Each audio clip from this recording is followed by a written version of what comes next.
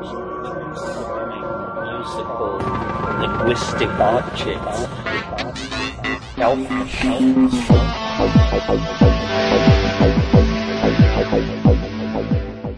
Greetings from Cyberdelic Space. This is Lorenzo, and I'm your host here in the Psychedelic Salon. And I'm going to have to begin by saying that the title of today's podcast is intentionally misleading. But it is a reminder to myself that I want to have today's guest back in the salon again really soon. You see, when fellow saloner Kevin first told me about Sophia Rocklin, well, one of the things that I most wanted to talk with her about was her work in the Amazon, helping to replant the forest with new ayahuasca vines. And the reason that I need to remind myself is, well, that's the one question I completely forgot to ask her. You see, Sophia Rocklin, as young as she is, has already had an amazing life. As you'll hear, she's just 27 years old, and yet she has already adventured far and wide. So if you're still in your 20s, I'm sure that you'll find her stories quite fascinating. But if you're a parent of a world-roving 20-year-old, well, maybe this conversation then can help you better understand what's rocking your world right now. And for what it's worth, my younger brother and I did similar things and rocked our parents' world as well. But later they did tell me that they secretly were very excited about our travels. At least that's what they told me. Anyway, I'm about to play a recording of a conversation that we had in the live salon just 2 weeks ago. And it was our last live salon for the year, but I will be getting together on Monday nights with my supporters on Patreon once again beginning in January. And on evenings when we have a guest join us, like we did 2 weeks ago, I'll be podcasting them here in what I guess we'll call the Classic Salon. And that's where I also will post the links to Sophia's personal website, along with some of the other links that we talked about. And you can find those at psychedelicsalon.com. Now, had you been with us 2 weeks ago, this is what you would have heard. Somehow Kevin found out about you, and then once he told me about you, I was completely fascinated. You're obviously very young. Here in the salon, we've taken a lot of hits because it's a bunch of old white men. We've done over 50 podcasts with Shauna Holm, and she's interviewed a whole lot of different women, and we've had quite a few women on here, and particularly now young women. And the big project we have going right now is being led by Kat Lakey, who is Kat's still in her 20s. She's also living in Peru. I think she's in Cusco right now. And our mutual friend of the salon, Leonard Picard, who is the man you may have heard of a long time ago, 20 years ago, got busted for allegedly making LSD in a missile silo. And he's written this marvelous book that's being, getting rave reviews by scholars around the world. And so she's putting together a podcast that's going to last a couple of years. We've done 2 of them already on here, where we're doing an audio recording of a book that he has written that's literally, it's a masterpiece, being taught in Oxford and Cambridge and places like that. And what I find fascinating, there's a whole big lead up to the fact that the stars of the salon lately are young women. They're not old white men. So, hey. you started in New York. You've got several degrees.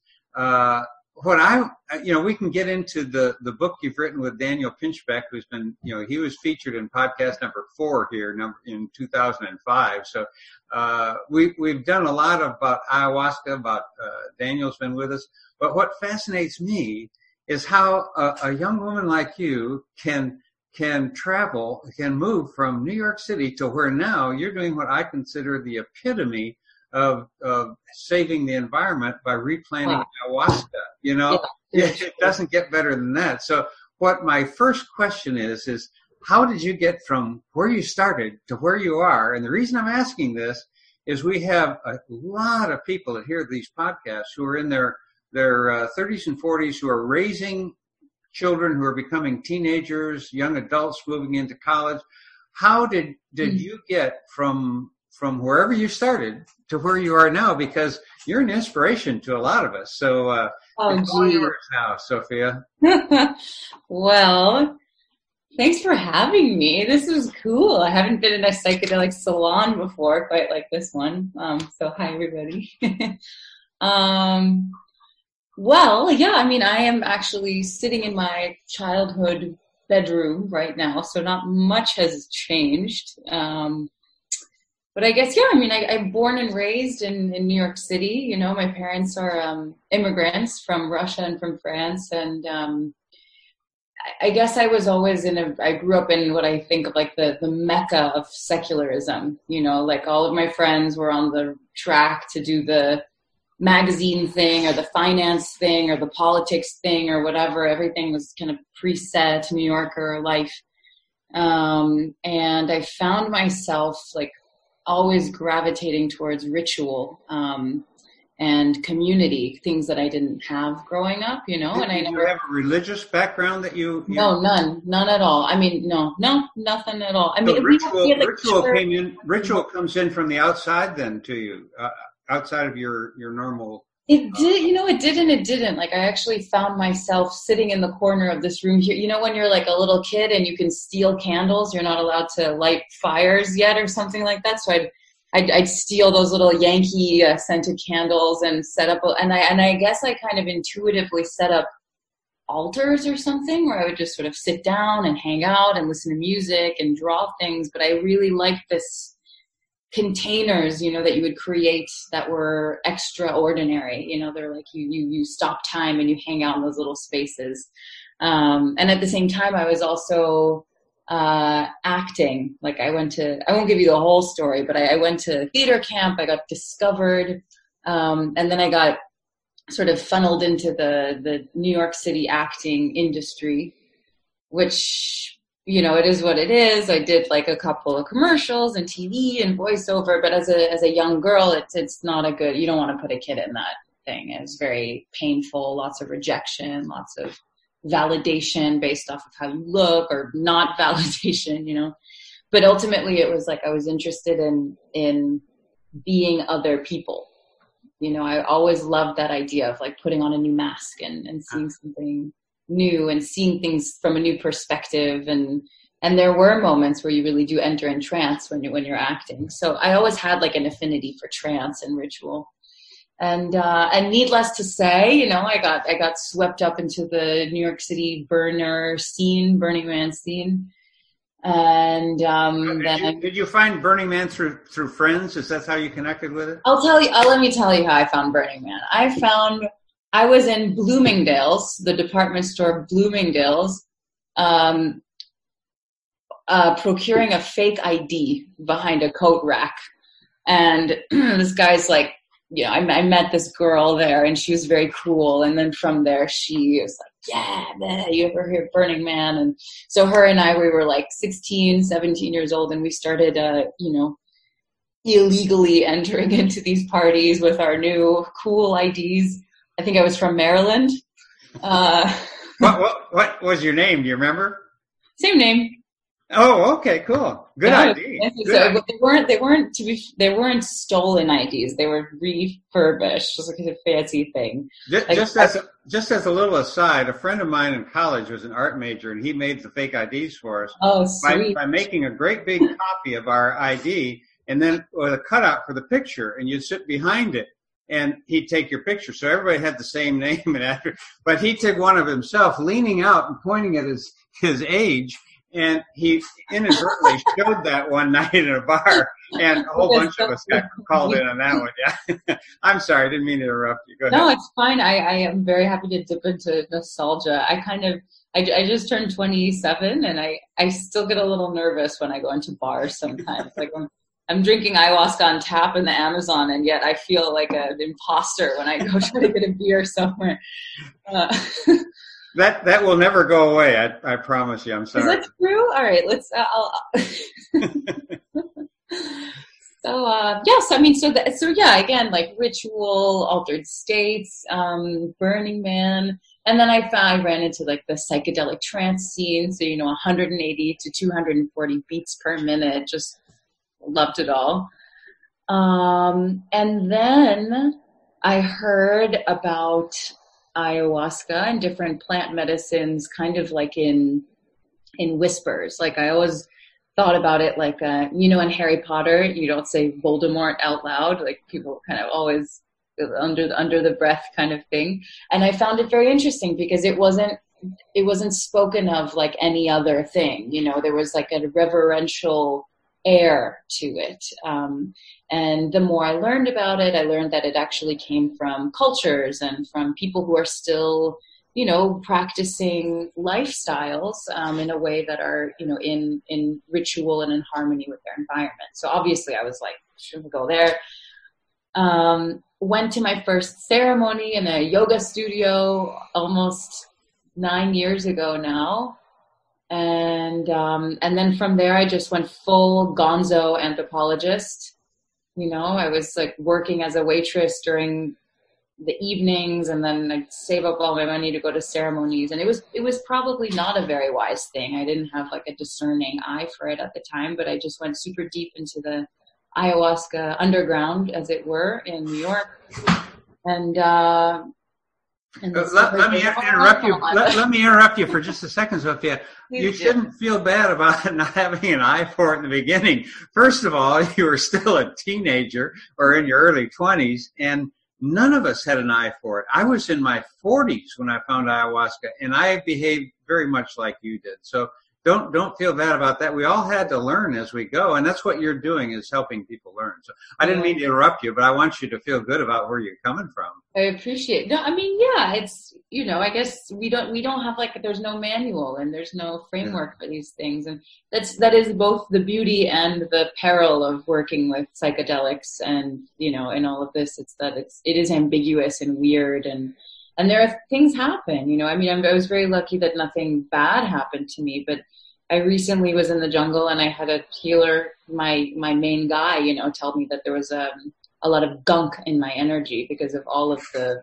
different people I was drinking ayahuasca with. So it is, you can interpret that different ways, but yeah. So yeah, I was going to these ceremonies. I was like gonzo anthropologist. And then I said, when you're in college, you're like 19 and you're like, what am I going to study? And then I said, well, I'm just going to study ayahuasca. So then I became an anthropologist.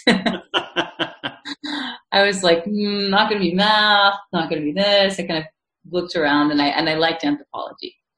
And my parents hated anthropology. They were like, okay. Yep. And from there, and then I hooked up with a community called the Sequoia in the Ecuadorian Amazon. And I think that's like kind of that's the story I tell every time, but that's really the kind of pivotal moment in my life where, now, how did you get there to connect with them? How did this all, what led to it?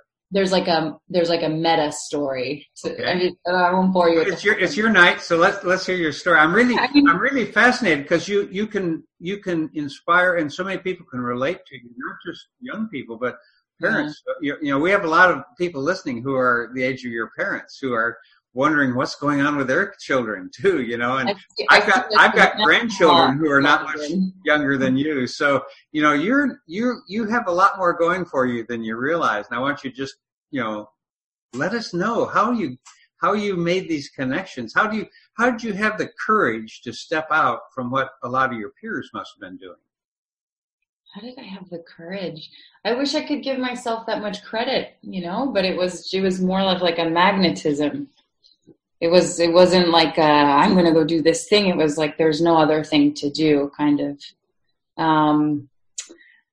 Yeah, interestingly, I guess I learned about the Sequoia, who are a small indigenous community in the Ecuadorian Amazon, dwindling population, around 500 people right now, through Daniel and through Jonathan Miller Weisberger, who you may have spoken with before. He was here just like 2 or 3 weeks ago. Oh, he was? Yes. Great. Yeah, I had a feeling we might be in the same orbit. I'm a big fan of Jonathan. Great guy. He is a wonderful man. He's a very special man. Yeah. So actually, Jonathan was like a kind of role model of mine for a while, because he had such a profound relationship with the plants and ethnobotany and this Taoist outlook. He was kind of surfer, chill. He's just amazing. So through Jonathan and through Daniel Pinchbeck, who I had met when I was working at Evolver, which was a company that Daniel started.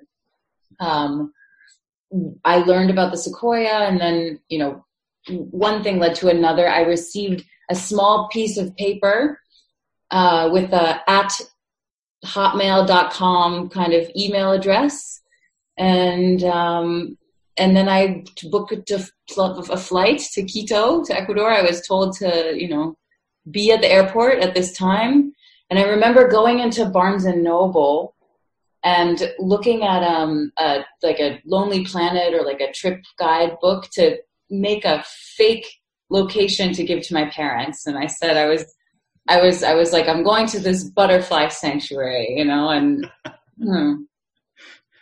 really. So I don't know. I really shaved a couple of years off of their life with that trip. And you say you have no courage. Again, I wouldn't give myself that much credit. I think it was, maybe it was a little courage or just blind stupidity, but it went well. It went well, and I mean, it's hard to say. I guess it's all good until it isn't good with this sorts of things, right? So I got lucky, but good people, and of course Jonathan knew them, so I knew I was in good hands. And I mean, long story short, I ended up visiting the Sequoia several times, going to the Ecuadorian Amazon and really beginning to research.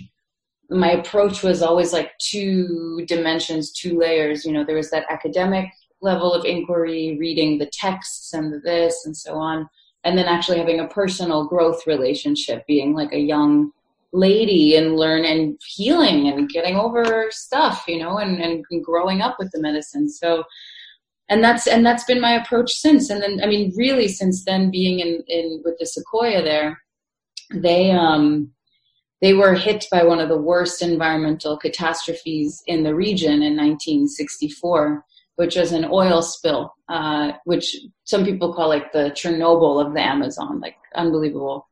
So I went there kind of bright-eyed and bushy-tailed, excited about everything, and I saw a scale of environmental devastation of unfathomable proportions. Just like you can't even, when you see it like that, you just can't. And so a lot of my trips, my working with the medicine was actually becoming those landscapes. My brain turned into like a petrol sponge, and my body was like cogs of a machine, and I really, really felt that. And then, from there, my work with psychedelics has always been very much related to like this sort of transpersonal relationship to the land, so it's never been just about me, although you do have to do the work. You do have to clean the house and check up on things, Kathleen Harrison calls it like mending baskets, weaving baskets, but my work here, and I think what I bring is really the ecological perspective, which is really that these psychedelics can allow us to feel these environments in a way that we've cut ourselves up from. So, and that's pretty much it. And from there, I've just been moving closer and closer to the Amazon, studying in Spanish, researching environmental devastation, and just getting the intersection psychedelics and finally they're all starting to come together, which is really cool to see, really awesome. So your story, Sophia, brings out two things that I find really fascinating. One is having no childhood enmeshed in Catholicism like a lot of people, like a lot of us. Sure. And still you were drawn to ritual. Which I find really fascinating as a human characteristic. And the other thing is something that everybody talks about, all of us that have had any psychedelic experience, particularly with ayahuasca, is the environmental aspect. It pulls you deeper into the planet, to the whole mesh of living life on the planet. And we'll get into how you met Daniel and all in a bit. Daniel, he was the 4th speaker here in the salon. Daniel and I go way back, so that I'd like to hear that story too. But what I want to hear a little bit more about the book that the two of you have written. And as I told you in the email, people here in the salon know quite a bit about ayahuasca. We've covered it quite a bit. But the last chapters in your book talk about, as I understand, I haven't read it yet. I've just read reviews of it. You talk about how ayahuasca really is moving out of the jungle into culture, and how that's affecting both culture and the jungle and the people who really have grown up, 1,000 years with ayahuasca. So, do you want to, talk about some of that a little bit? Yeah, I mean, I think the main thing with the book, is that there is no one story about ayahuasca. And the only story that myself and Daniel are able to tell is the one of it traveling beyond the Amazon, right? So I could never pretend to give an indigenous perspective or this or that. But what we really wanted to do is actually, we didn't even have that intention so much as it just kind of emerged. We just started interviewing people. I think I organized 80-ish interviews with different people.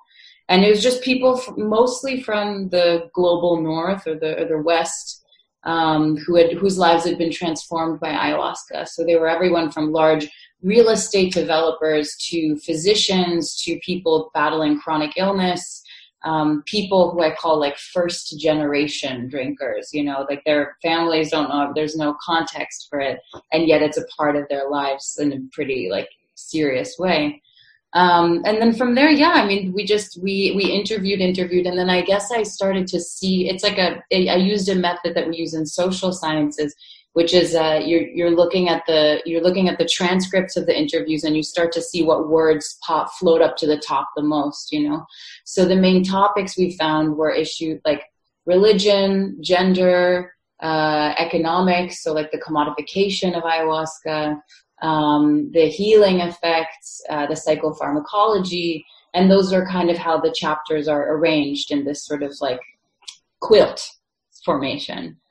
And that was fun, So I think the book reads, partially like a textbook, but it's like it dives into more of these textbook overviews, sort of literature analysis of the different people who have been writing and thinking about ayahuasca, to those very tender and personal moments and stories that people have with ayahuasca. And that's really, the story is the phenomenon of it traveling so far, beyond the Amazon rainforest, and then putting that into context, because there tends to be a bit of like, some, I guess, a romanticism, around ayahuasca being this feminine entity that's coming and enamoring the world. And that's one perspective, which maybe I have a little bit. Or you look at it in context and say, listen, psychoactive plants have been shaping civilizations for thousands of years. And if you look at ayahuasca next to coca or coffee or, shout it out, you name it, sugar. We have all of these plants have dramatically shifted the way that we work as a society. So what I hope, when we're bringing to the table with it is really saying, looking at ayahuasca from that historical perspective, what legacy might ayahuasca leave, right? What are the properties or the personality of ayahuasca, and how does that translate to our daily lives? So it's been an interesting trip, that book. Yeah, it was hard to write. It was really it's fascinating as you point out how ayahuasca has all of a sudden sort of blossomed, at least in the Western world in particular. And it's been a little over 20 years since I had my first experience, but I spent a full close to 10 years before that searching for ayahuasca. It was almost impossible to find. And as I tell people now, you don't have to search for it. It'll find you when you're ready. Yeah, and that's what happens now. But once it found me, I was fortunate to, come into a group where Don Jose Campos was our ayahuasquero, and he's performed, ayahuasca ceremonies on, I think, every continent except Antarctica now. And he, I've talked to him about, in broken English Spanish, because unfortunately, unlike you, I don't speak Spanish. Right. But he talked about how he'd received, and many of his ayahuasquero friends had received sort of a message that it's time to bring it out to more people, that she wanted to get the message out. Mm-hmm. And the two things that until just tonight, I thought ayahuasca was a refuge for us, what my mother called a fallen Catholic, because I'd left the church and I liked the ritual. I missed the ritual, and ayahuasca provided that.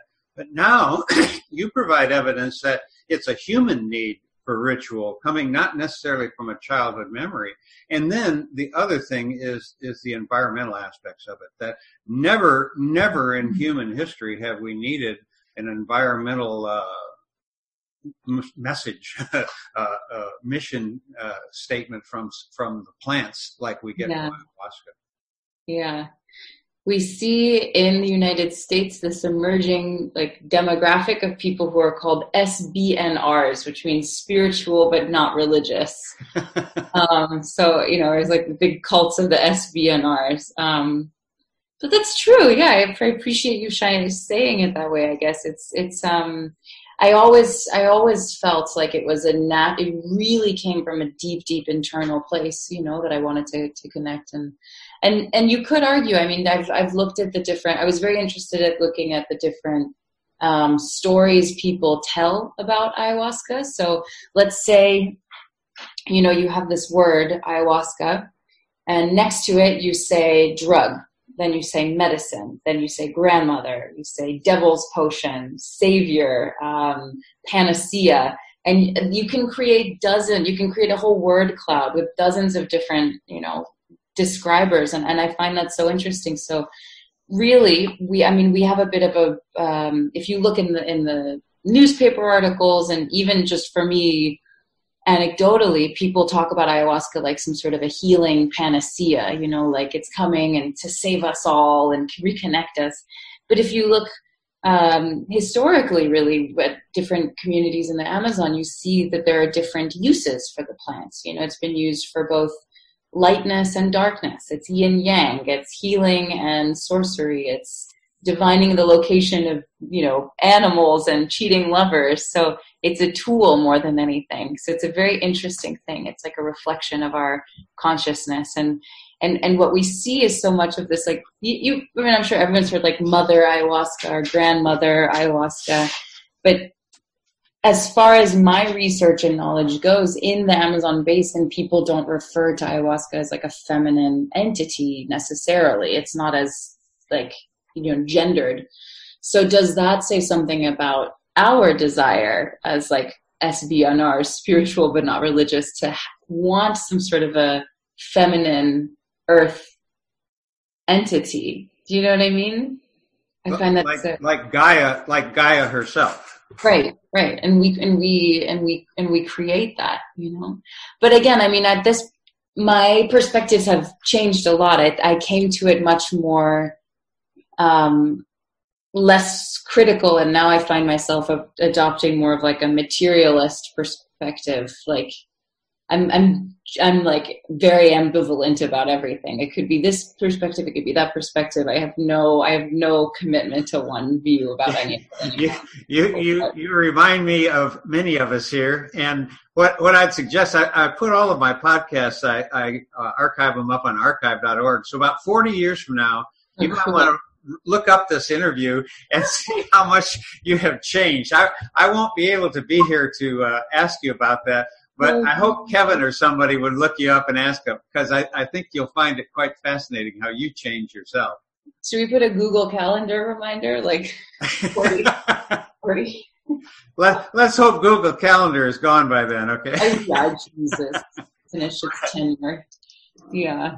So let me right now, just for anybody who wants to ask some questions, let me open it up for some questions here before I don't want to hog all of your time myself. So anybody, you want to either raise your hand in your video? Oh, go ahead, Mally.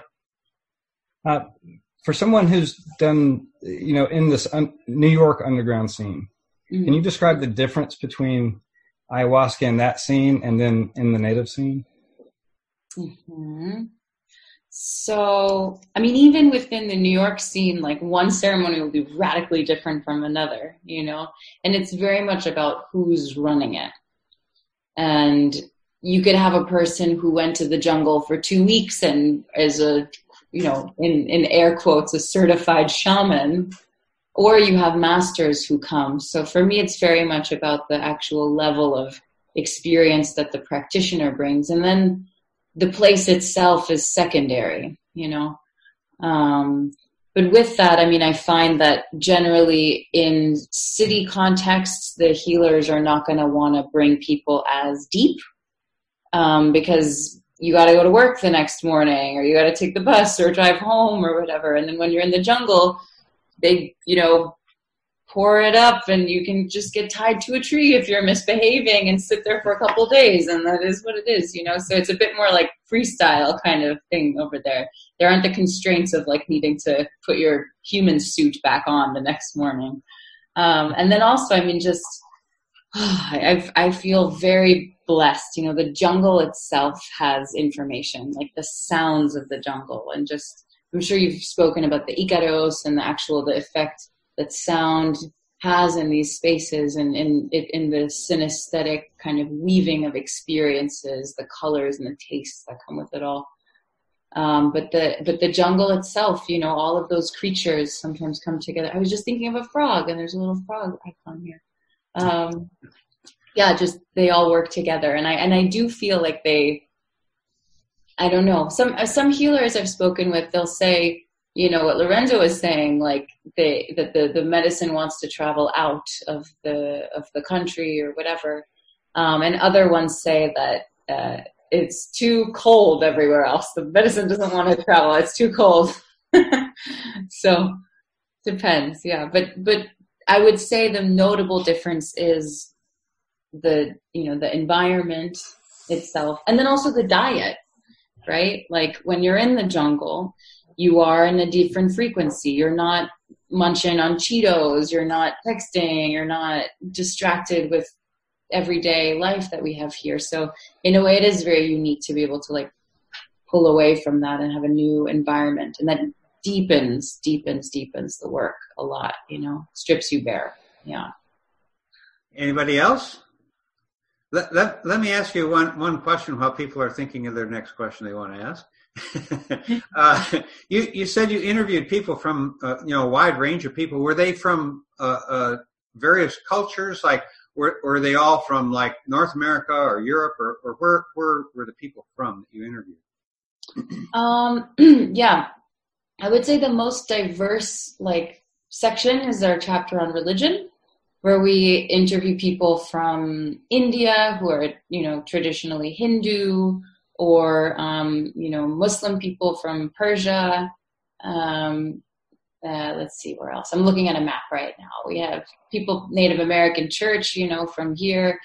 So yeah, pretty wide diversity. So then let me ask you, did they describe their experiences vastly different or kind of similar? The reason I asked this, Don Jose said one time he did a ceremony for some some Eskimos in the Aleutian Islands, and that they actually saw anacondas in their vision, which wouldn't be in their environment at all. Did you have any comments like that? Well, let's see. I did, and you know, I wasn't interviewing quote unquote uncontacted people.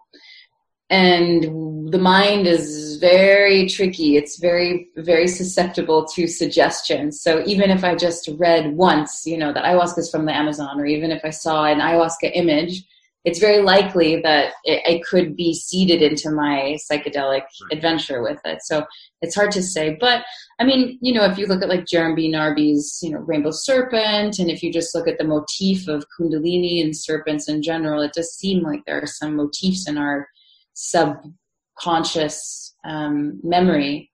And Benny Shannon, I don't know if anyone's familiar with his work. He's a cognitive psychologist from Israel who wrote this. His opus is called Antipodes of the Mind.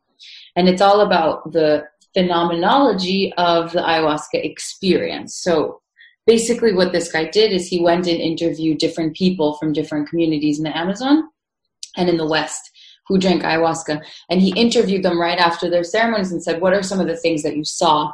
And so he created a map of the frequency of the different elements. So castles, snakes, praying mantis, jewels and pearls and, ornate, lavish settings, these sorts of things that kind of come up in very frequently in the ayahuasca or just the DMT realms, it's a great study. That's a really cool one. So yeah, we did see it. But then again, Google ayahuasca and you already are like infiltrated with a bunch of what you can expect to have, Right. Yeah. It's a great question. It's a great question. Robert, you have a question. Go ahead. Yes. Studying the field of psychedelics since about 67, and my own 5-MeO and listening to a lot of Terence McKenna, I seem to have settled upon the theory that the first people to take a new substance, such as the first people to take LSD, kind of left a bit of an impression on some kind of Akashic field, which then as more people took it, it became kind of a paradigm, a standard, the colors, the flashing lights. And he felt the same might be true with ayahuasca, that we're falling into this Amazonian snake, south of the border motif. But the people who have little experience, even up in downtown New York, will still tap into that same motif. Mm-hmm. And the motif itself is evolving as we incorporate more FaceTime and Googling and other things and these mechanical elf machines that Terence has. What do you think about that whole idea? Is that understandable to you? Well, yeah, would you familiar with the morphogenetic field? Oh, yes. Rupert Sheldrake. Yeah, it's kind of this similar thing. It's, who can say, but I increasingly sense that, from a personal perspective, I won't try to make any like global predictions or statements about it, but the more I work with ayahuasca, the more I start to feel that I'm actually processing things that aren't mine of this life, like there's a trans-temporal kind of healing thing happening. So healing pain from war, from my ancestors, heal it. Just sometimes they're just things in me, and I'm very clearly like, oh, that's not me. So I do think that we have cellular memory. We have this memory in our bodies, and it's true. Actually, there are behavioral psychologists who actually do research on political decision making, and you can have like rational decisions laid out for you, but people won't make the rational decision, and that's because we're animals. We have memory in our bodies, and we remember scarcity, and we remember sexuality, or these things that are just encoded in us. And so with that, that's just the tip of the iceberg when it comes to the trans. Am I kind of touch? I know what you're saying. I'm not quite getting cross-cultural issue that you're talking about here, and it gets kind of, I think, kind of interesting when you see the indigenous people who have been enmeshed in this culture for millennia. For it's part of who they are. How do they feel about not just ayahuasca tourism, but about the fact that so many people all around the world, not just in the West, really, are becoming brought into this whole environment? Yeah, I certainly can't speak for all indigenous people. No, just a few that Let's do that. But the people that I know, there's a variety of responses. And I think that no matter what, everybody says that, you can take the medicine, but it's with respect and with acknowledgement of where they come from, and with patience, and without the hubris of, the Western mind, which is very, it's just the thing. We take it and run with it, and we think we know what we're doing. I'm speaking for myself, even me, feeling like imposter syndrome writing the book. Holy crap. You're speaking for me too. So, go ahead. I know what you mean. So, yeah, recently there was an ayahuasca conference that was indigenous only, and it was in Acre, Brazil, which is like a jungle state in Western Brazil. And it was very strictly like no press, no Westerners. You know, they really wanted to keep it within their people, and but it was intercultural indigenous. So there were people coming from Colombia, there were people coming from Peru, and I think that, you know, what came out of it was a sense of, like people need to respect our cultures, especially with like, there was something issued about hape, or like dape it's called. It's a tobacco snuff, probably familiar with it. And I see people using it like a club drug sometimes. You know, you go out and it's kind of more of like a casual thing. And there are communities who, I think they were Yawanawa people. They make actually like these kinds of bracelets, who very much disapprove of like the casual use of this sacred medicine. So I think more than anything, the conflict comes from the lack of reverence and reciprocity. But if you're using it with integrity and respect and patience, I haven't seen people saying, you know, white people inherently cannot work with this medicine. It's more just the attitude that, you know, Westerners tend to bring with it.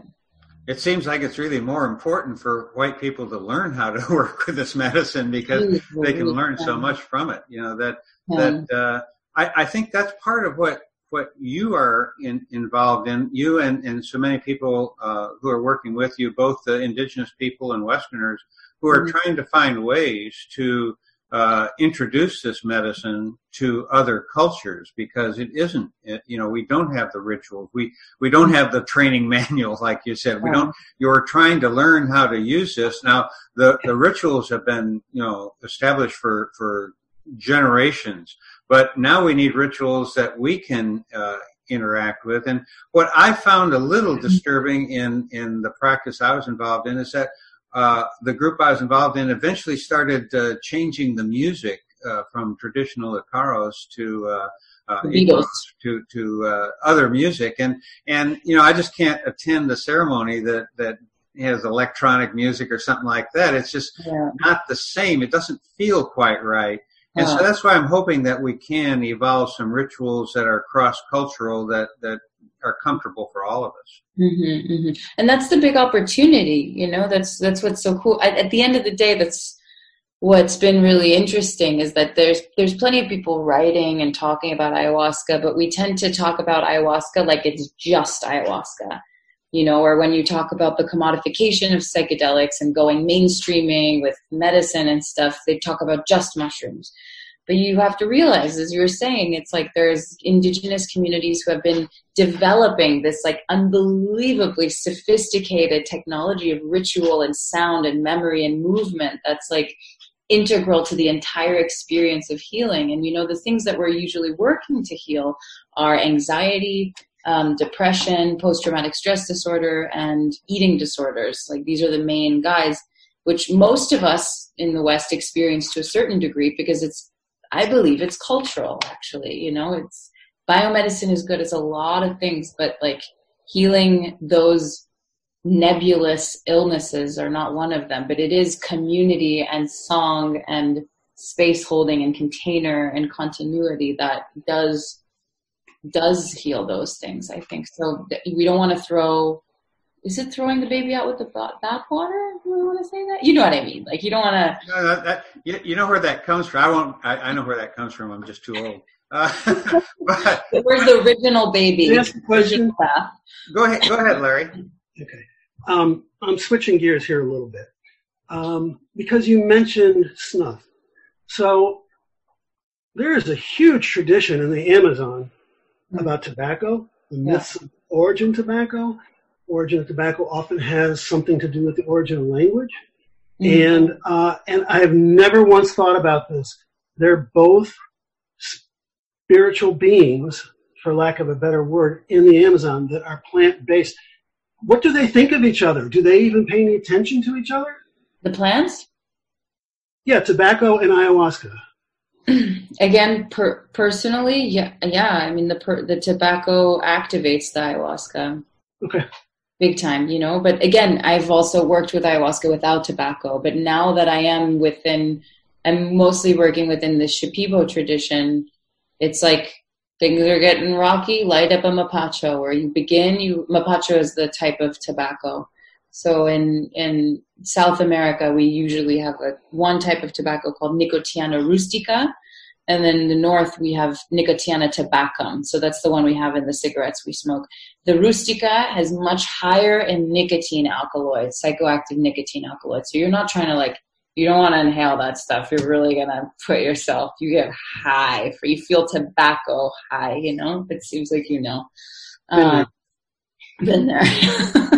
So yes, I do think that they have relationship, and I myself am just beginning to get deep in my relationship with tobacco. Yeah. Thanks. Yeah, it's the mysteries, man. A lot to learn. Now, what about other admixtures to ayahuasca? I know that I've had experiences with datura and other things. Is that common in the groups that you've worked with? It's not, no. I mean, yeah, if you go like the Sequoia, they call it Pei, which is also datura, but it's an initiatory admixture. So you're not trying to have, it's after 10, 20 years of practice and work, and it's a plant that can cause cardiac arrest, so it's not a joke. It's very serious. Our group had been together for quite a while before we did that the first time, and it was never repeated. Oh gosh, yeah, it can be. Let me kind of shift gears just a little bit more too, because we've had a number of people talking about various, forms of ayahuasca tourism, which isn't getting good repute. But the more specific question, since you happen to be a young woman.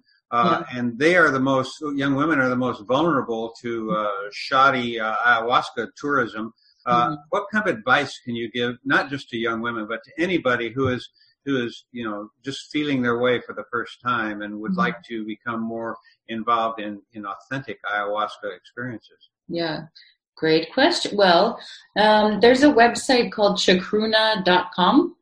chacruna.net. And they recently published guidelines for sexual abuse in ayahuasca circles. So it's a pretty exhaustive list of different questions you can be asking, different approaches to take. But I guess looking back now, I would say the things to do are, one, do your research, if you can, be in touch with people who have previously been to the center, reach out, be in touch with your facilitators, so people who are not the shamans or the servers necessarily, but who you develop a rapport, a relationship with them. If you really want to go big, bring a friend with you. Make sure that there's a buddy system, accountability. And then there's one line I really like in those guidelines, which goes, "He's a shaman, not a saint." Which basically means don't assume anything, don't assume. People in the jungle are just like us, and they have sexual desires and impulses. And if you have a young, pretty girl that's hanging around all the time, it may look like you are offering it's just, you need to be clear about these things. So there's no law that shamans can't sleep with the people who come. So it's really about being very clear. And I think that's where facilitators are very important, because they're translating those intercultural complexities in a way that sometimes, we don't get by that first experience, coming in a tank top and going around or whatever. You just be. But, another thing I think facilitators are good for is depending on what your intention is going to the jungle for an experience. I know that I'm a Vietnam vet, and there's a number of Vietnam veterans groups that are going to the jungle now for treatment with PTSD, and we're going to have some on here in a few weeks that we've had on before. And hearing the results are just astounding. That I know that without ayahuasca I wouldn't be here right now, and I know that with a lot of my friends too. It's a very important medicine. It's a very important plant, and yet, like you say, if we're not careful, it gets too too sensationalized, I should say. We don't want to go back to the LSD phrase of the 60s. And ayahuasca is getting so popular. So many people are talking about it that don't really know much. So I want to circle back around to, how did you connect with Daniel Pinchbeck and work him into writing a book with you? And I mean, that's a real coup. Let me tell you, I know Daniel pretty well. Not real well, but we've been friends a long time. Yeah. How did that come about? So I mentioned earlier, I worked at Evolver, which was a company that he started. And at the time, I had written my undergraduate thesis on ayahuasca. So I wrote this like little book called God's Multicolored People. And it was all about working with the Sequoia in Ecuador and telling the story from, we call them like personal ethnography in anthropology. So, not having this like cool, distant approach, but actually weaving your own, who you are and what you're doing. So I very much wrote about being an awkward white girl in the forest and not having any idea what I was doing and whatever. And I showed it to Daniel and he loved it. And, we stayed in touch over the years, but I moved to Spain. I lived in Spain for 2.5 years. I did my master's there. And Daniel had been, offered to write a book about ayahuasca. He was asked to write a book about it. And he's, I guess, frankly, he said, I'm a bit stuck. And, I remember you wrote this thing. Do you want to be a research assistant and we can collaborate? So I moved back to New York. I was already going. And then I just set up the interviews and I picked that back up. And eventually I was with the gentleman named Barnaby Rue, who's a professor at New York University. Maybe you know his work. And I was doing an interview with him and he said, hey, wait a minute. Why don't you write the book too? And I said, holy cow, why don't I write the book? What a crazy idea. And then I asked Daniel, can I write the book? And he said, yeah, I was going to ask you anyway. Great. and it really worked out very nicely for me. So I'm infinitely grateful. I got like a big leg up with, kind of boost with that. But I think I've been wielding this power pretty, graciously and patiently, and it's been really fun. Yeah. And the process of co-authoring is like an adventure, because you never know. I guess it was, Daniel and I are both kind of abstract figures. So like being like, okay, let's sit down and write the thing. But it was fun. We actually had a lot of fun interviewing different people. Him and I had arguments writing the book, like really, but we should almost do a behind the scenes of the book, like the different, at some point he was calling me the ayahuasca sheriff because he thought I was getting too judgmental about people's use of ayahuasca. I can hear him saying that. Yeah, because he's more of like into life remixing and evolving and doing things. I won't ask you any of your pet names for him, but that's okay. But Daniel is a brilliant guy, but he could be difficult to work with. So I'm very impressed that you two pulled that off. I'm not too easy to work with either, so I think we were both equally unpleasant, and that's just fine. Now you're on a book tour right now, and you just finished working with a comedian who's one of my favorites since I heard him on Joe Rogan. Great, you know him, yeah. Tell us more about that. Yeah, well, it's actually, not only did we finish, we're actually just beginning, which is crazy. So Shane Moss is a dear friend of mine. Him and I met this summer, and we were walking around barefoot at a festival that we were both speaking at in Hungary. And we didn't stop talking for 4.5 days. We were just talking about science and psychedelics and evolution and everything. And so Shane runs us two main projects he does. He does stand-up science, which is all about, interviewing scientists and showcasing their research, but also making jokes about evolution and bizarre reproduction patterns and just the oddities of life and science. And then he has another show called Head Talks. I'm sorry, that's our show. A Good Trip, which is all about drugs. And the main mission is to really destigmatize and educate about psychedelics. And so this third sort of initiative is called Head Talks. So it's about psychedelics and science, so psychedelic science. So yeah, so Shane and I'm like the guest for now, and I do a 20-minute to 30-minute kind of lecture on ayahuasca, put it into context. I do a basic kind of overview for lay audiences, and then Shane goes up and does a set about, psychedelics and science. And then we have a Q&A after, and I have to say, it's been unbelievably fun. I was a little bit nervous, just going up to stage and being all over cities, I don't know, with populations which might be maybe a bit more conservative, or I just don't know who I'm talking to, And we've gotten really, really great feedback. We've had all sold out shows so far. So we're going to hit up a bunch more cities in February and May and onwards. I'm loving it. Well, it's really fun. Anybody who isn't familiar with Sean Moss, I first learned about him, I think it was like 3 or 4 years ago. He was on Joe Rogan.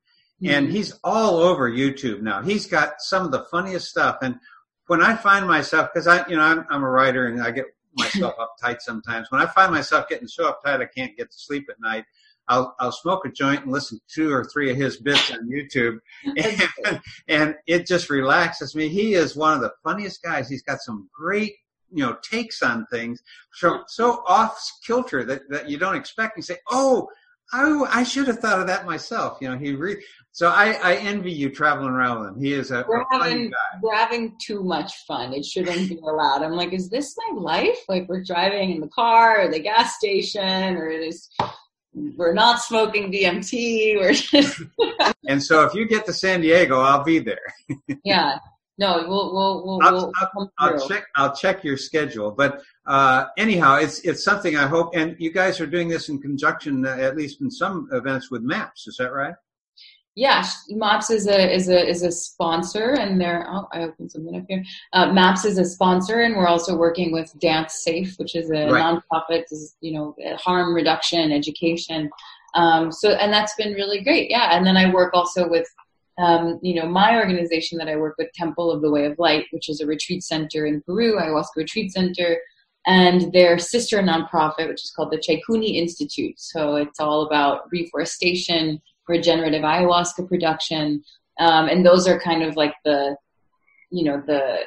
different aspects we bring to this show. Because really, at the end of the day, we're doing these shows, but the idea is to create culture and community where we do the shows, right? So it's not like you do the thing, you say, oh, that was weird, and you go back to your daily life. So we're actually supporting communities making psychedelic societies if they haven't been started already, or book clubs, or salons, or whatever it is, just to create more of a culture where you can have people to integrate with. And so those organizations, MAPS, Dance Safe, can support that moving forward, really transforming culture, grassroots style. Yeah. Well, I'll cross-pollinate you guys with some people that are going to be on next year who have started. Some guys got together about 6 months ago to try get more people to come out of the psychedelic closet on social media. And in just a few months now, they have like 400 people in 40 countries. And their goal is to have 100,000 people by the end of next year. And tying them in with some of the things you're doing, and it's just time for us to start standing up and talking about this, and to put your mind at ease a little bit in conservative communities. You won't go to a community where there aren't a number of people who are well into psychedelics. And in particular, there'll be a lot of young people who will come into your shows because it's the first chance they've had in public to kind of acknowledge the fact that they're interested in these things. So the service that you guys are doing, particularly in the smaller towns, I think is really valuable. And I applaud you both for that.